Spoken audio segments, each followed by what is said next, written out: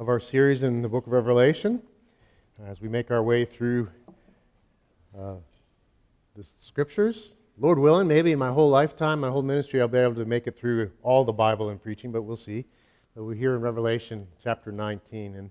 And welcome if you are visiting with us. We're glad you're here. My name is Paul Buckley. I'm one of the pastors here, and I get to bring most Sundays teaching from God's Word.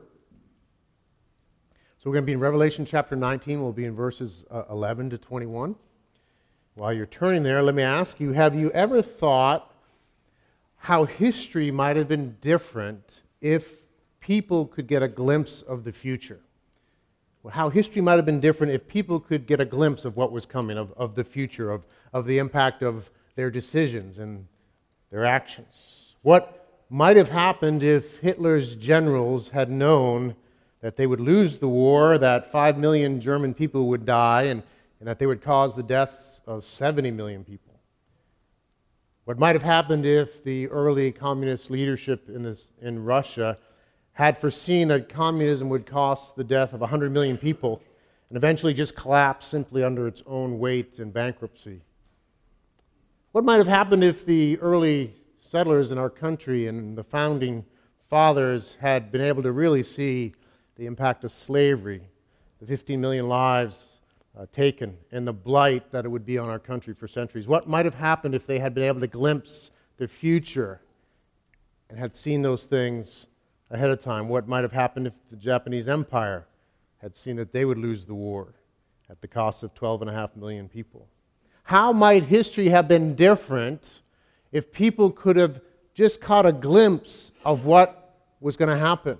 What choices would have been made differently? What actions would have been taken differently? What lives would have been affected differently? What evils would have been avoided? What good could have been done if we could simply have glimpsed the future? What a difference it might have made. Well, today we are offered in God's Word a glimpse of the future. And it is intended, I believe, by God to indeed change history, to change our lives, and through us to change other lives. We will look in Scripture and be able to look through time and see the final victory of good over evil, to see the final triumph of Jesus over all those who have rebelled against His goodness and His glory and His justice. And this picture is indeed meant to change history. It's meant to minimize casualties. It's meant to maximize those who find refuge in Jesus. It's meant to embolden those who are followers of Jesus to live for that final victory. And particularly when you feel at times that you're on the losing side. That's the intention here in Revelation chapter 19. It teaches us, we'll see, that Jesus wins. And we can line ourselves up now with that eventuality, that history that will take place, that future that is sure, that Jesus wins. So let's pray and then we'll read God's Word. Lord, we thank you for your Word.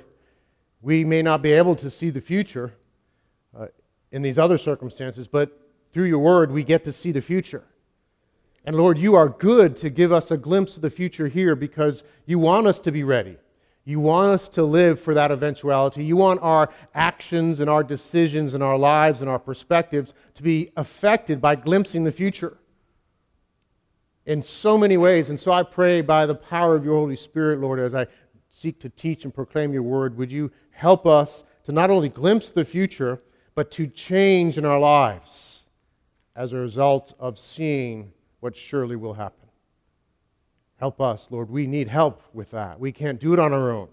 So come, Spirit of God, and help us in every way and be glorified because you're good and gracious and worthy. So we look forward to what you'll do as you speak through your word, and we pray this in Christ's name. Amen. You can follow along with me. I'm in chapter 19, verses 11 to the end of the chapter. As the storyline continues through Revelation, we have this scene here. Apostle John says, "Then I saw heaven opened, and behold, a white horse. The one sitting on it is called Faithful and True. And in righteousness he judges and makes war. His eyes are like a flame of fire, and on his head are many diadems, and he has a name written that no one knows but himself. He is clothed in a robe dipped in blood, and the name by which he is called is the Word of God. And the armies of heaven, arrayed in fine linen, white and pure, were following him on white horses. From his mouth comes a sharp sword with which to strike down the nations, and he will rule them with a rod of iron. He will tread the winepress of the fury of the wrath of God the Almighty. On his robe and on his thigh he has a name written, King of Kings and Lord of Lords. Then I saw an angel standing in the sun, and with a loud voice he called to all the birds that fly directly overhead, "Come, gather for the great supper of God, to eat the flesh of kings, the flesh of captains, the flesh of mighty men, the flesh of horses and their riders, and the flesh of all men, both free and slave, both small and great." And I saw the beast and the kings of the earth with their armies gathered to make war against him who was sitting on the horse and against his army. And the beast was captured, and with it the false prophet who in its presence had done the signs by which he deceived those who had received the mark of the beast and those who worshipped its image. These two were thrown alive into the lake of fire that burns with sulfur, and the rest were slain by the sword that came from the mouth of him who was sitting on the horse, and all the birds were gorged with their flesh. Revelation chapter 19, 11 through 21. This section of Scripture is given to us that we might have a glimpse of the future, that Jesus wins, that Jesus conquers his enemies, that he conquers all his enemies. He conquers his enemies easily. He conquers them finally, and he is worthy to conquer. Jesus wins, Jesus conquers all, and the implication here is to find your refuge in Jesus now. Find your refuge in Jesus and serve him now, because he will win in the end. That's what I believe this section of Scripture teaches us. That's what I believe it's meant for. So let's dig into those three subtopics. Jesus is worthy to conquer. Jesus will conquer easily. He will conquer finally. So it starts in this section, as it does actually throughout Revelation. This is the start of a new section. We've been making our way through Revelation, and we've seen that there are these 7 vision cycles, these 7 things, these cycles, these collection of visions actually that John has that show what was soon going to take place and what would eventually take place. And so it cycles through and it's overlapping. And so we're now in just about the last cycle, and this is the 4th part of the cycle. And we have clues of these cycles fitting together because each little incident in the particular cycle starts with things like, "Then I saw, then I heard." So we see in chapter 19:11, it says, "Then I saw." What does he see? He sees heaven opened. He sees the heaven reality where God dwells, the spiritual reality, the ultimate reality, actually, of what's going on. And in this ultimate reality, there's revelation from God of a white horse. It's a white horse, it's a mighty horse, it's a war horse. Is the idea, and there's one sitting on this horse. There's actually an army with him as well, with white horses as well, and that army is all arrayed in white. And in Revelation, white is a symbol of purity and goodness. And so we have this army of white horses and people clothed in white, and we have at the head of the army the captain of this mighty army, one who is called Faithful and True. Now we know from what we read about the description, what we see in the rest of Revelation and in Scripture, that it is Jesus who's on this horse. He is the one who's faithful and true. That's used earlier in Revelation. In, I think, chapter 1 and chapter 3, he is called the faithful and the true one. That's a theme in Revelation. Revelation was written originally to churches that were amidst persecution. They were being persecuted by the mainstream culture in a very severe way, found it very difficult to be Christians because it meant losing family, losing jobs, and losing their lives perhaps as well. And so there was compromise going on, and so the book of Revelation was written to them to encourage them, to spur them on to be faithful and true. And certainly it applies to them, it applies to us, because these truths we're learning about apply for the whole church age, will ultimately be fulfilled at the very end. And so Jesus is the ultimate faithful and true one. He is faithful. He does not deviate from trusting in his Father and to walking with his God and following through the things he's called to do. And he was faithful to the point of death on the cross. The ultimate, in a sense, persecution you might have, the ultimate suffering you could ever face, the ultimate cost to be paid for following God was paid by Christ. He went to the cross. He knew what was coming.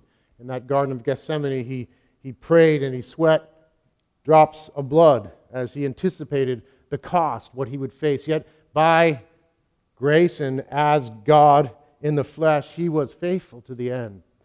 And on that cross, he bore the holy justice of God for the sake of all those who would run to him for refuge. He is the faithful and true one. He's truth incarnate. And so he's on this horse. He's faithful and true. He leads us, and in him we overcome. That's important to understand in Revelation. It's not saying pick yourselves up by the bootstraps and be just like Jesus. No, you'll never be like Jesus, but follow Jesus, trust Jesus, walk with him, and you will find yourself in him overcoming. You will find yourself, to your surprise, being faithful and true as well by his grace. So he is this faithful and true one who has overcome the world for our sake. And as we cling to him and follow him, we can walk in faithfulness and truth as well.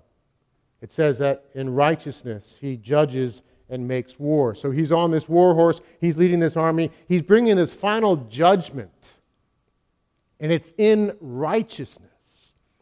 And this is warfare unlike we've ever known, as just as any particular war might be. There's always a taint of corruption in it, but not this one. This is righteousness. He is riding forth in righteousness and goodness, standing for what is good and right and just. And he's coming to vanquish all evil and eradicate it finally and fully from the earth.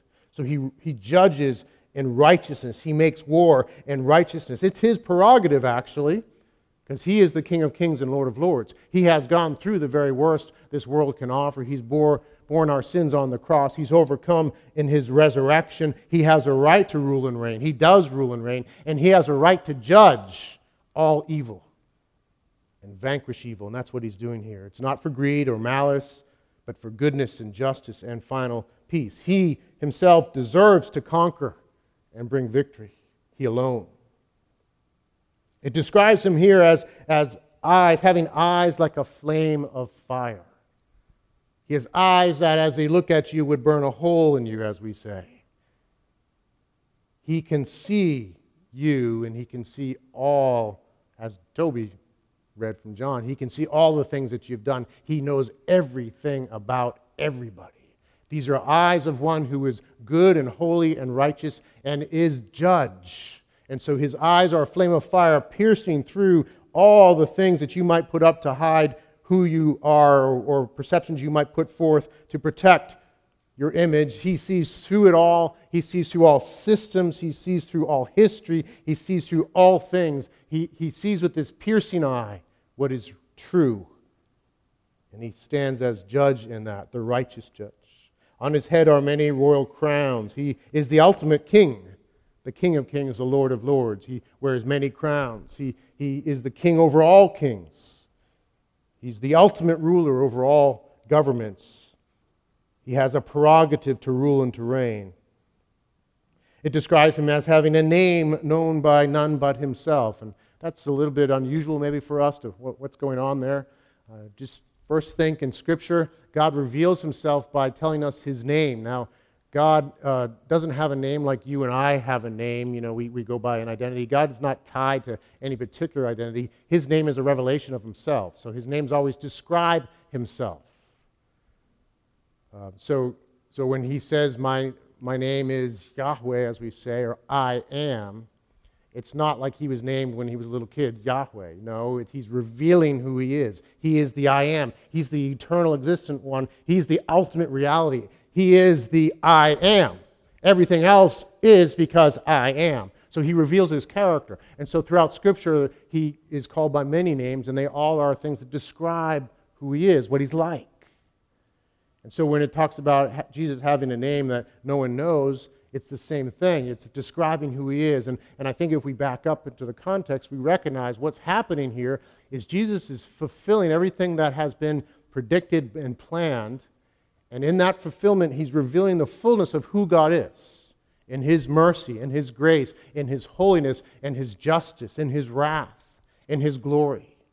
And so there's a name coming, there's a revelation of the fullness of his glory that will only come when Jesus returns and reveals everything that he has planned. I believe that's what he means by having a name that no one knows yet, that they will know as he reveals himself.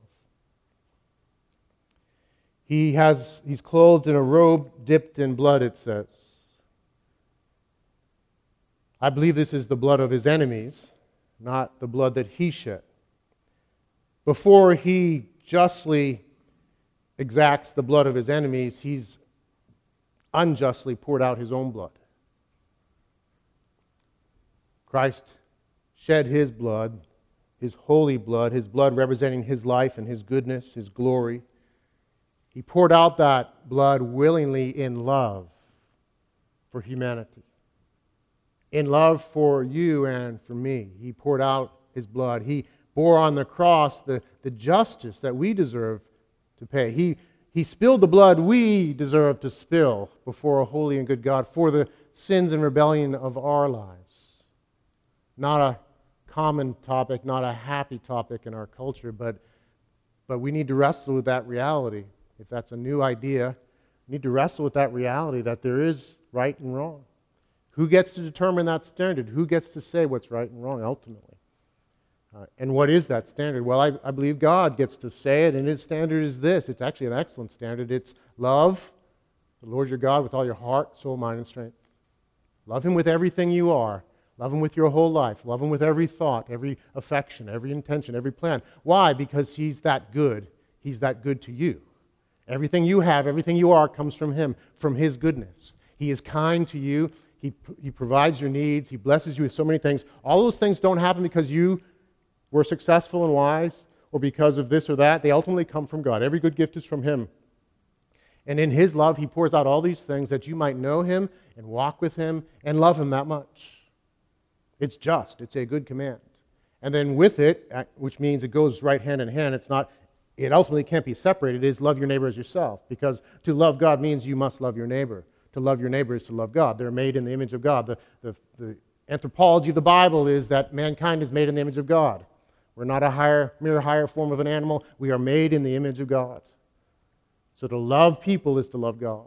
That's his standard. It's simple, it's good, it's right. And yet, if we're honest, we fail willfully again and again and again. And justice demands a response. Justice demands a payment. We understand that. We live with those standards. And the payment from God is to be put away, to be punished, put away from his holy and good presence forever.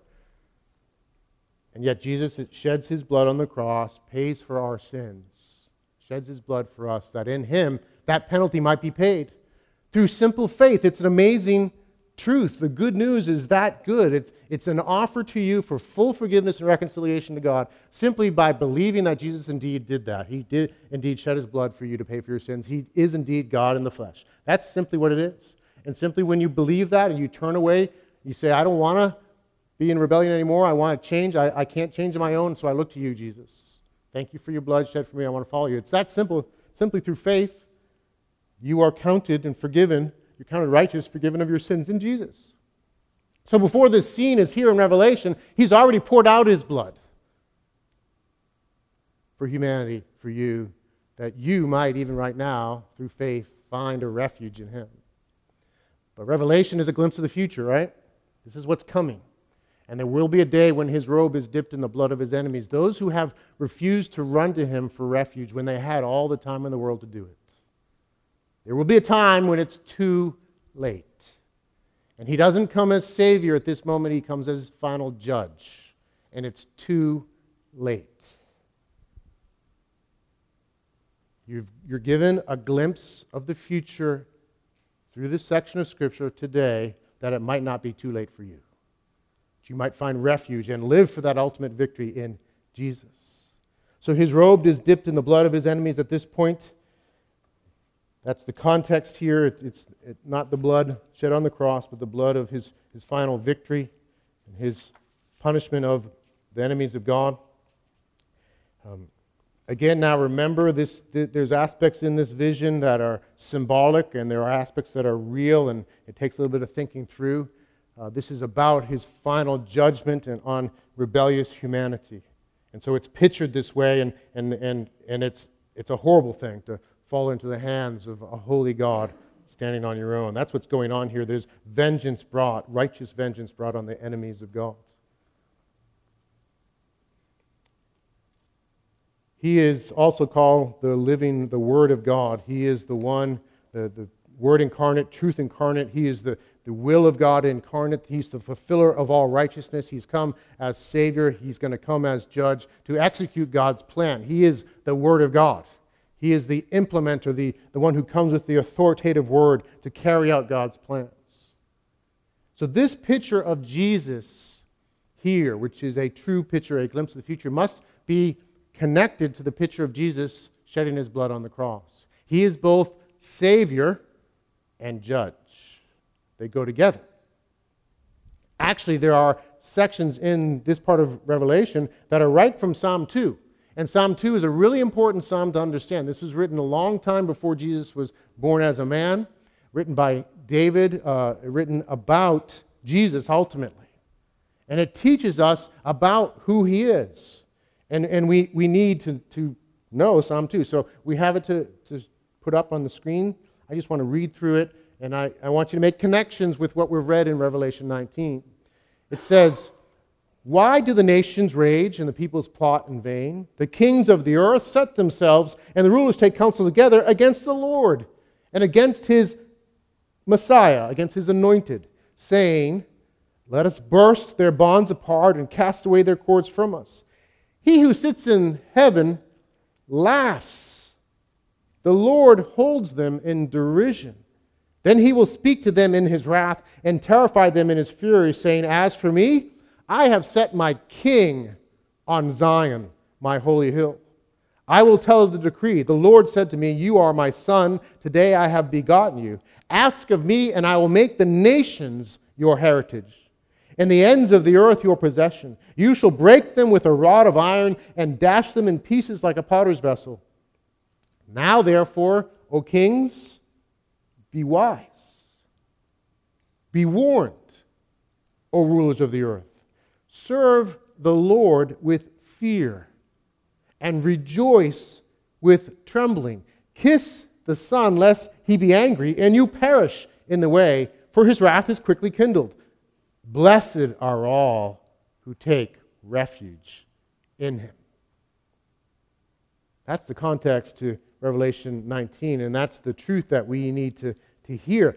We need to understand who God is. We need to understand what Jesus is like. We need to understand what our Heavenly Father is like, because he's behind all these things. As his Son, God the Son, carries these things out. You know, we like to see God kind of as this pushover of sorts. We have a picture of God. He's kind of like a gracious, indulgent grandparent. And I can say this, by the way, I'm a grandparent. He's a gracious, indulgent grandparent. Nothing against grandparents. But we see him as this gracious, indulgent grandparent who kind of like winks an eye. You know, he winks an eye at us, at our mischief, and it's, don't worry about it. Come on for a hug. Here's some candy. We see the Father that way, as kind of a gracious, maybe almost senile pushover. But he's not. Now, we can never exaggerate his graciousness. Elsewhere in Scripture it says, where sin abounds, grace abounds all the more. Grace is so amazingly gracious, we can never exaggerate, so I'm not saying that that's not true. He's gracious, but he's holy, and he's good, and he hates evil. He sees all, he knows all, he hates all evil with a pure and perfect and constant hatred. He does not compromise in hating evil, and he will deal with all evil. He will not wink an eye at any evil. He brings justice to all evil, all failure to follow his righteous and good commands. He will deal with it all. And it's dealt with either by justice poured out on God the Son and his bloodshed, or justice put out on the one who refused to run to Jesus for refuge, and they receive his holy wrath. Every single act, every single injustice will be dealt with fully by a God who sees all and is in control and will do the things we're reading about. Now, it's troubling to hear these things because we're just kind of tuned in our culture to not like this. We like the grandfather God vision. We like the God who just loves us. Of course he loves us. And as long as I'm not all that bad, he's going to accept me. And we create our own standards. It's a God of our own making. It's not the God of the Bible. And it's a dangerous position, but it is what we come out of. It's hard. And I would just suggest, first to wrestle and think through these things, and we have all the time in the world to help you think through these things. And by the way, that's for all of us, whether you're on a journey just kind of wondering about Christianity, or if you've been a Christian a long time, you still are affected by these things, and you need to wrestle with these truths. I do. And I would just suggest that you not waste your time arguing that you're not guilty. It's just street smarts. Just, this is God, and he says you're guilty. So I'd like to argue that I'm not, but wouldn't it just be smarter to say, okay, you're right, you're in charge, and just admit your fault? Because he gives us a glimpse of the future that now we might find refuge. Because this is future, this is final judgment. This is what's coming. But now we have Christ on the cross, shed his blood for us, full forgiveness, full atonement. So why not come to him? Why not put your faith there? Why not live in him? Why not depend on one who loves us, who offers us such amazing amnesty, such amazing atonement for our sins? God is patient, but he's not a procrastinator. He will eventually deal with everything. He will eventually act, but we live in this time when his kindness, his goodness is meant to lead us to repentance. He's patient that we might turn and trust him, and that we might live for what ultimately counts. And you see throughout Scripture him acting this way. He is amazingly patient. He pleads, he waits, brings his prophets, he gives chances again and again, but then finally and swiftly he brings judgment. He does that again and again, all the stories. Just think about Pharaoh. It was multiple chances he had from Moses asking him to let the people go. He starts out with a minor, actually amazing miracle, but it's meant to just say, Pharaoh, we have authority here. And Pharaoh just hardens his heart again and again and again and again. He has to go through 10 plagues. His country is devastated. And finally, he lets the people go. So God does act, and there's story after story in the Bible. This is true. God is patient, but he calls us to respond, and he will act. And here we have a glimpse of the future that we might live accordingly. So stop defending yourself. Stop running and run to Jesus and find in him mercy and forgiveness and power and new life. Don't make the mistake of refusing mercy and finding yourself irrevocably judged and lost. Do not presume on the kindness of God.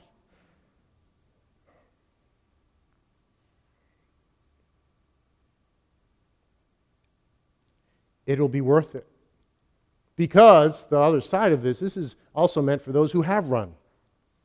To realize he will win. And he will reward. And everything that you've done as you've sought to follow him will be rewarded. And he will use you in this life to touch other people's lives as well. To model his goodness and glory, to spread his love and truth. He will use you now, then he rewards you then. This final victory is vanquishing the enemy, but also inviting those who have trusted in Christ and clung to him as he's clung onto us to this wedding supper, this alternative supper, not a supper of vultures, but a supper in the presence of God in joy and eternal bliss in a new creation. And so trusting him and living for him now makes complete sense because he wins.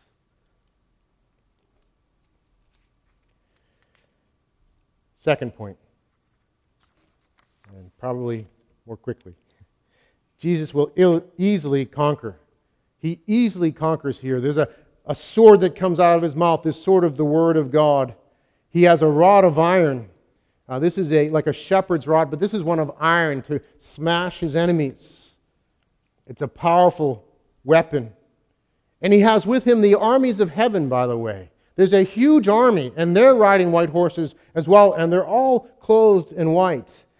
And commentators discuss who this army is, and I think that this army is the armies of heaven, which is comprised of the holy angels and all of his people. All of his people, all the saints who have trusted in Christ up to this point in time.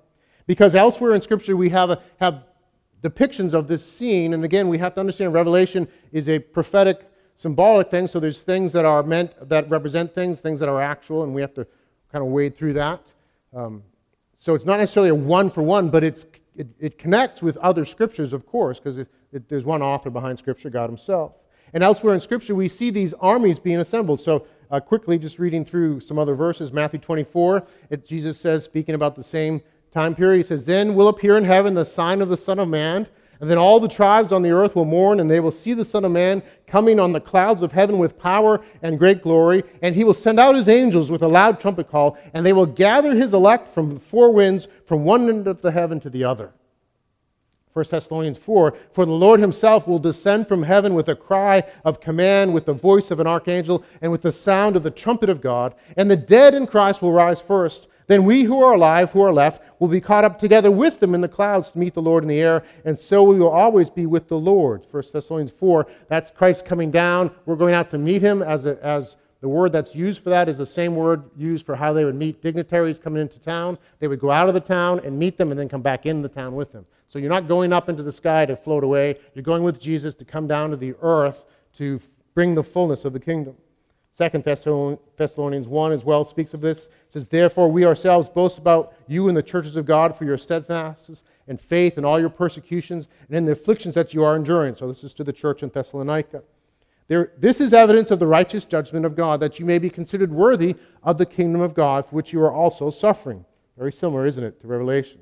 "Since indeed God considers it just to repay with affliction those who afflict you, and to grant relief to you who are afflicted as well as to us, when the Lord Jesus is revealed from heaven with his mighty angels, in flaming fire, inflicting vengeance on those who do not know God and on those who do not obey the gospel of our Lord Jesus. They will suffer the punishment of eternal destruction, away from the presence of the Lord and from the glory of his might, when he comes on that day to be glorified in his saints and to be marveled at among all those who have believed, because our testimony to you was believed."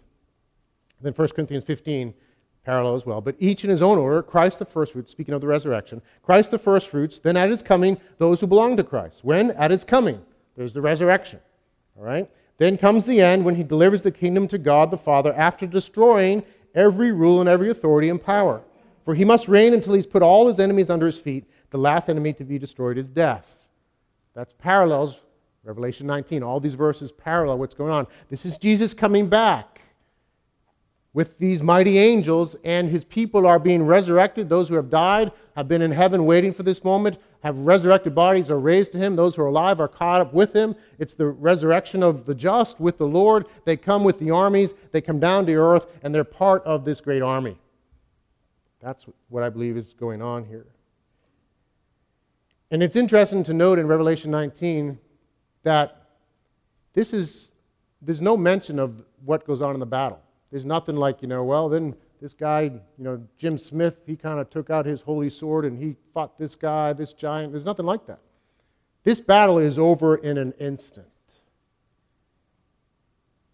In their rebellion and in their delusion, and all rebellion is delusion, by the way, in their rebellion and delusion, they think somehow the armies of the earth that they can somehow fight against Jesus and his army. And this is God in the flesh.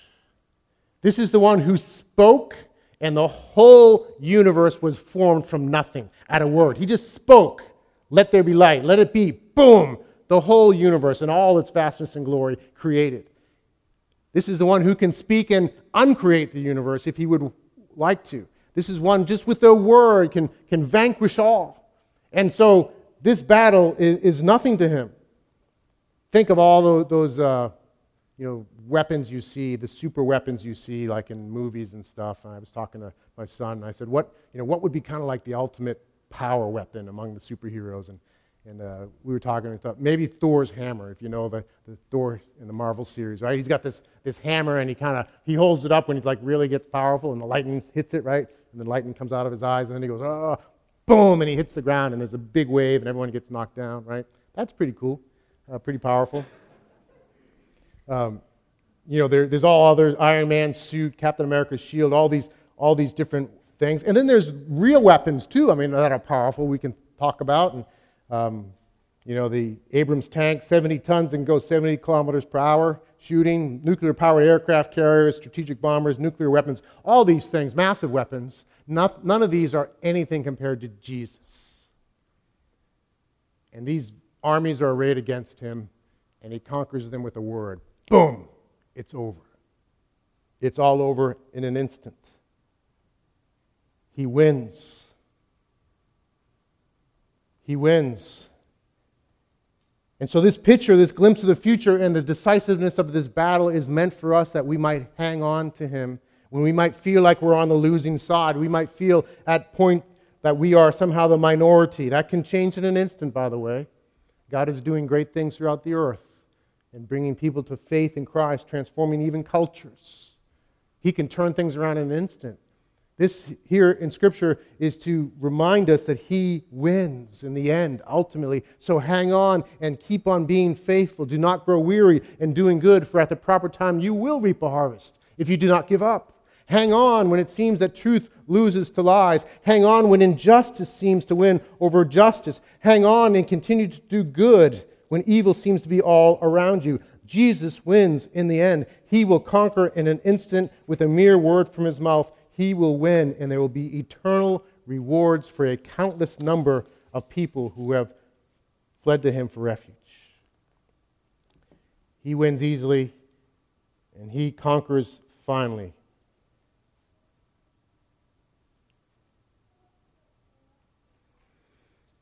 In this storyline,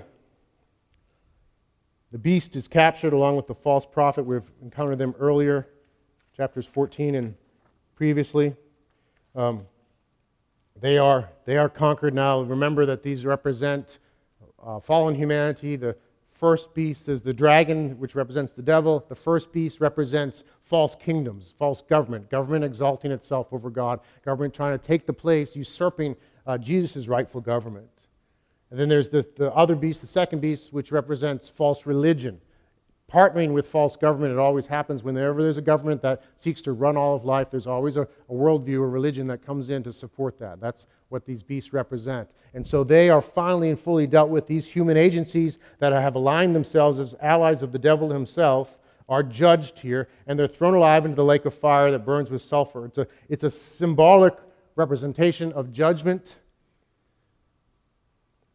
When the scriptures talk about hell, which is what this is talking about, it uses things like fire and darkness, and I'm not doubting that those things might actually include fire and darkness, but the point isn't the physicality of those things, it's the misery, it's the just punishment that is brought. And so these two, the beasts and the false prophet, are thrown into this lake of fire, and they suffer eternal conscious misery, cut off from the goodness of God. The rest are slain by the sword of Jesus, and they perish.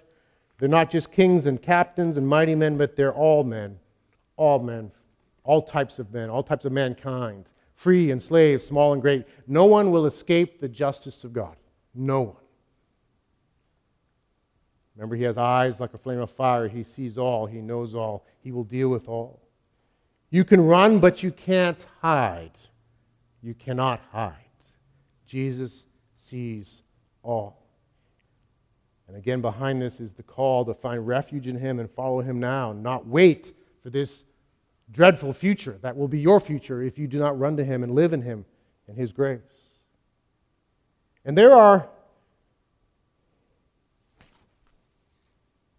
real people behind this story. Real people.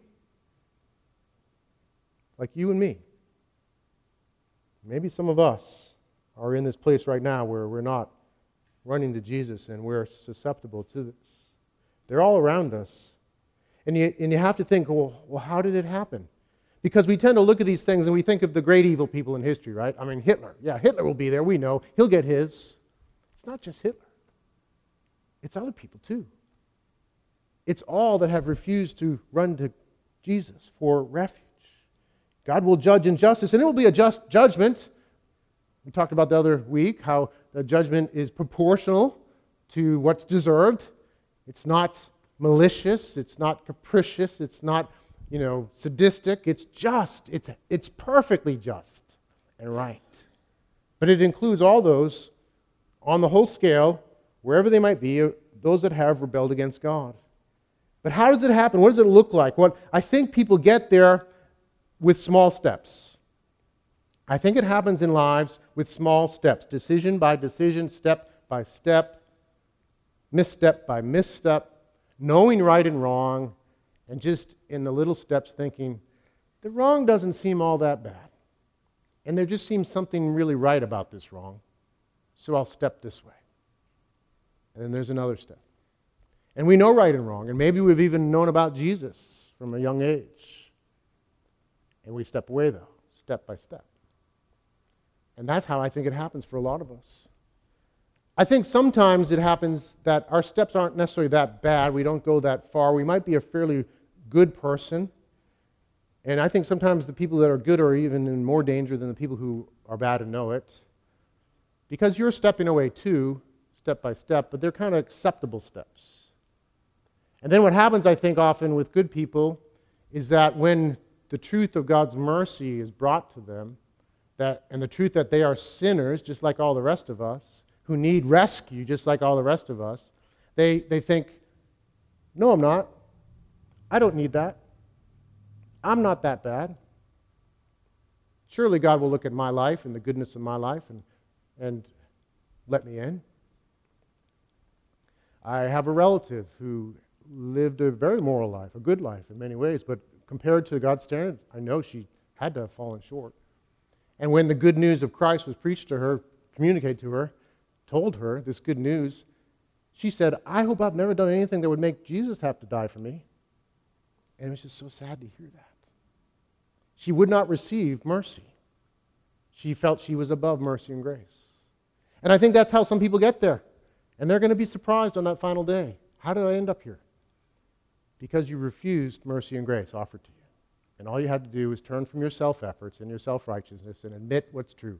I have fallen short. Instead of putting up a facade and protecting yourself, just simply say, yeah, I've fallen short, and actually it's a lot worse than I even know. And I'm going to choose mercy. I'm going to choose God's mercy instead of standing on my own. Actually, I've done both in my own life. There was a time when I was a young person in my youth group, and a group of people came to share their stories of how Jesus had rescued them, a bunch of young people, and they had been in trouble with police and in trouble with substance abuse, and they shared their story of how Jesus had rescued them and changed their lives, and I listened to their story, and I said in my heart, I remember this vividly, I said, what a bunch of losers. They need Jesus, obviously, and that's how I thought, and I walked out. I kept on going to youth group, by the way, and I failed to see that actually I was doing a lot of the same things as they were. Actually, I won't go into it, but my life looked very much like theirs. I did that. I thought, I don't need mercy. They need mercy, not me. I'm doing great. And yet my life was full of the same sorts of things. I fooled myself, and I was on the wrong side of Jesus, and thank God I came to understand mercy and receive mercy. I just want to say, guys, that you're no different than these examples if you've not run to Jesus. What makes you think that you're any different? What makes you think that somehow you're not in this storyline if you continue with what you're doing? This is a glimpse of the future for your sake, that you might not find yourself as one of those receiving judgment from Jesus instead of mercy and grace.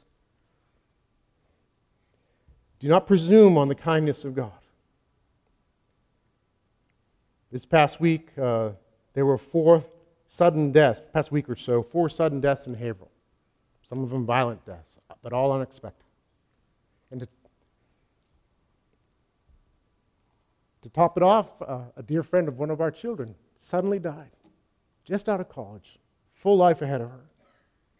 Died during the night. Now, thankfully, She was ready. She had run to Jesus. But she was called home unexpectedly, and that can be you. And you're given a glimpse of the future here. That you can be ready. That you can find mercy. That you can know Christ and forgiveness and life in Him. And if the band could come up as we close. This is given to you that you might be warned that, as I started out with, what might have been different in history if all these people had known what the future held, right? Well, these different leaders. What might have been different? It's like half the church is coming up on the stage. What might have been different had people known what the future held? Well, guys, you know the future. It's here. What can be different in your life? Everything. And I just want to encourage you, if you're in that place, I don't want to pressure you in a human way, but I want you to hear it from God and respond to Him. Don't wait a moment to say, Jesus, forgive me and help me. I'm a mess. You know, we're all messes. You don't get in this by having it straight. You get in it by being a mess and saying, I need you. Don't wait for that. Don't wait. Do it today and just simply say, help me. That's all. That's all you need to do. There's application for everybody here, and if you have fled to Jesus as well, there's application for you because, guys, we get to be part of God's rescue now. We want to make a difference in the future by getting a glimpse of the future, knowing what's coming and being faithful and true, holding on to Jesus as He holds on to us, and loving others and telling them, and so living in how we pray and act, that we stand together, we strengthen each other, we seek to model His love, we love and pray for our city and our neighbors, we model what it's like to live in Jesus as a witness to the world of what Jesus looks like, so that we might not only enjoy that blessing, but share it.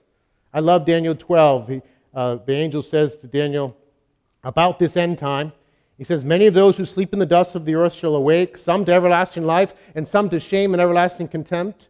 And it says this, and those who are wise will shine like the brightness of the sky above, and those who turn many to righteousness like the stars forever and ever. What a privilege. We get to lead others to righteousness as we simply live humble lives of love and truth. And guys, there's a countless number, so I'm asking for thousands for this church. Thousands would come to Christ through our church. And it will be my joy, and I know your pastor's joy, to watch you guys shine like stars forever and ever. Let's pray as we transition, reflect on what God would be calling us to do in light of this amazing glimpse of the future. Lord, we ask you to help us now to live in light of what is true and what will happen. I pray you'd give us power to understand, and it would hear from you for us individually, and that we would live for that sure future that is coming.